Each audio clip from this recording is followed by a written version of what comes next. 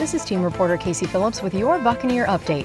Rondé Barber is officially in the Hall of Fame. This makes him the 5th player in the Pro Football Hall of Fame who played all or a majority of his career as a Buccaneer. He joins Leroy Selmon, Warren Sapp, Derek Brooks, and John Lynch.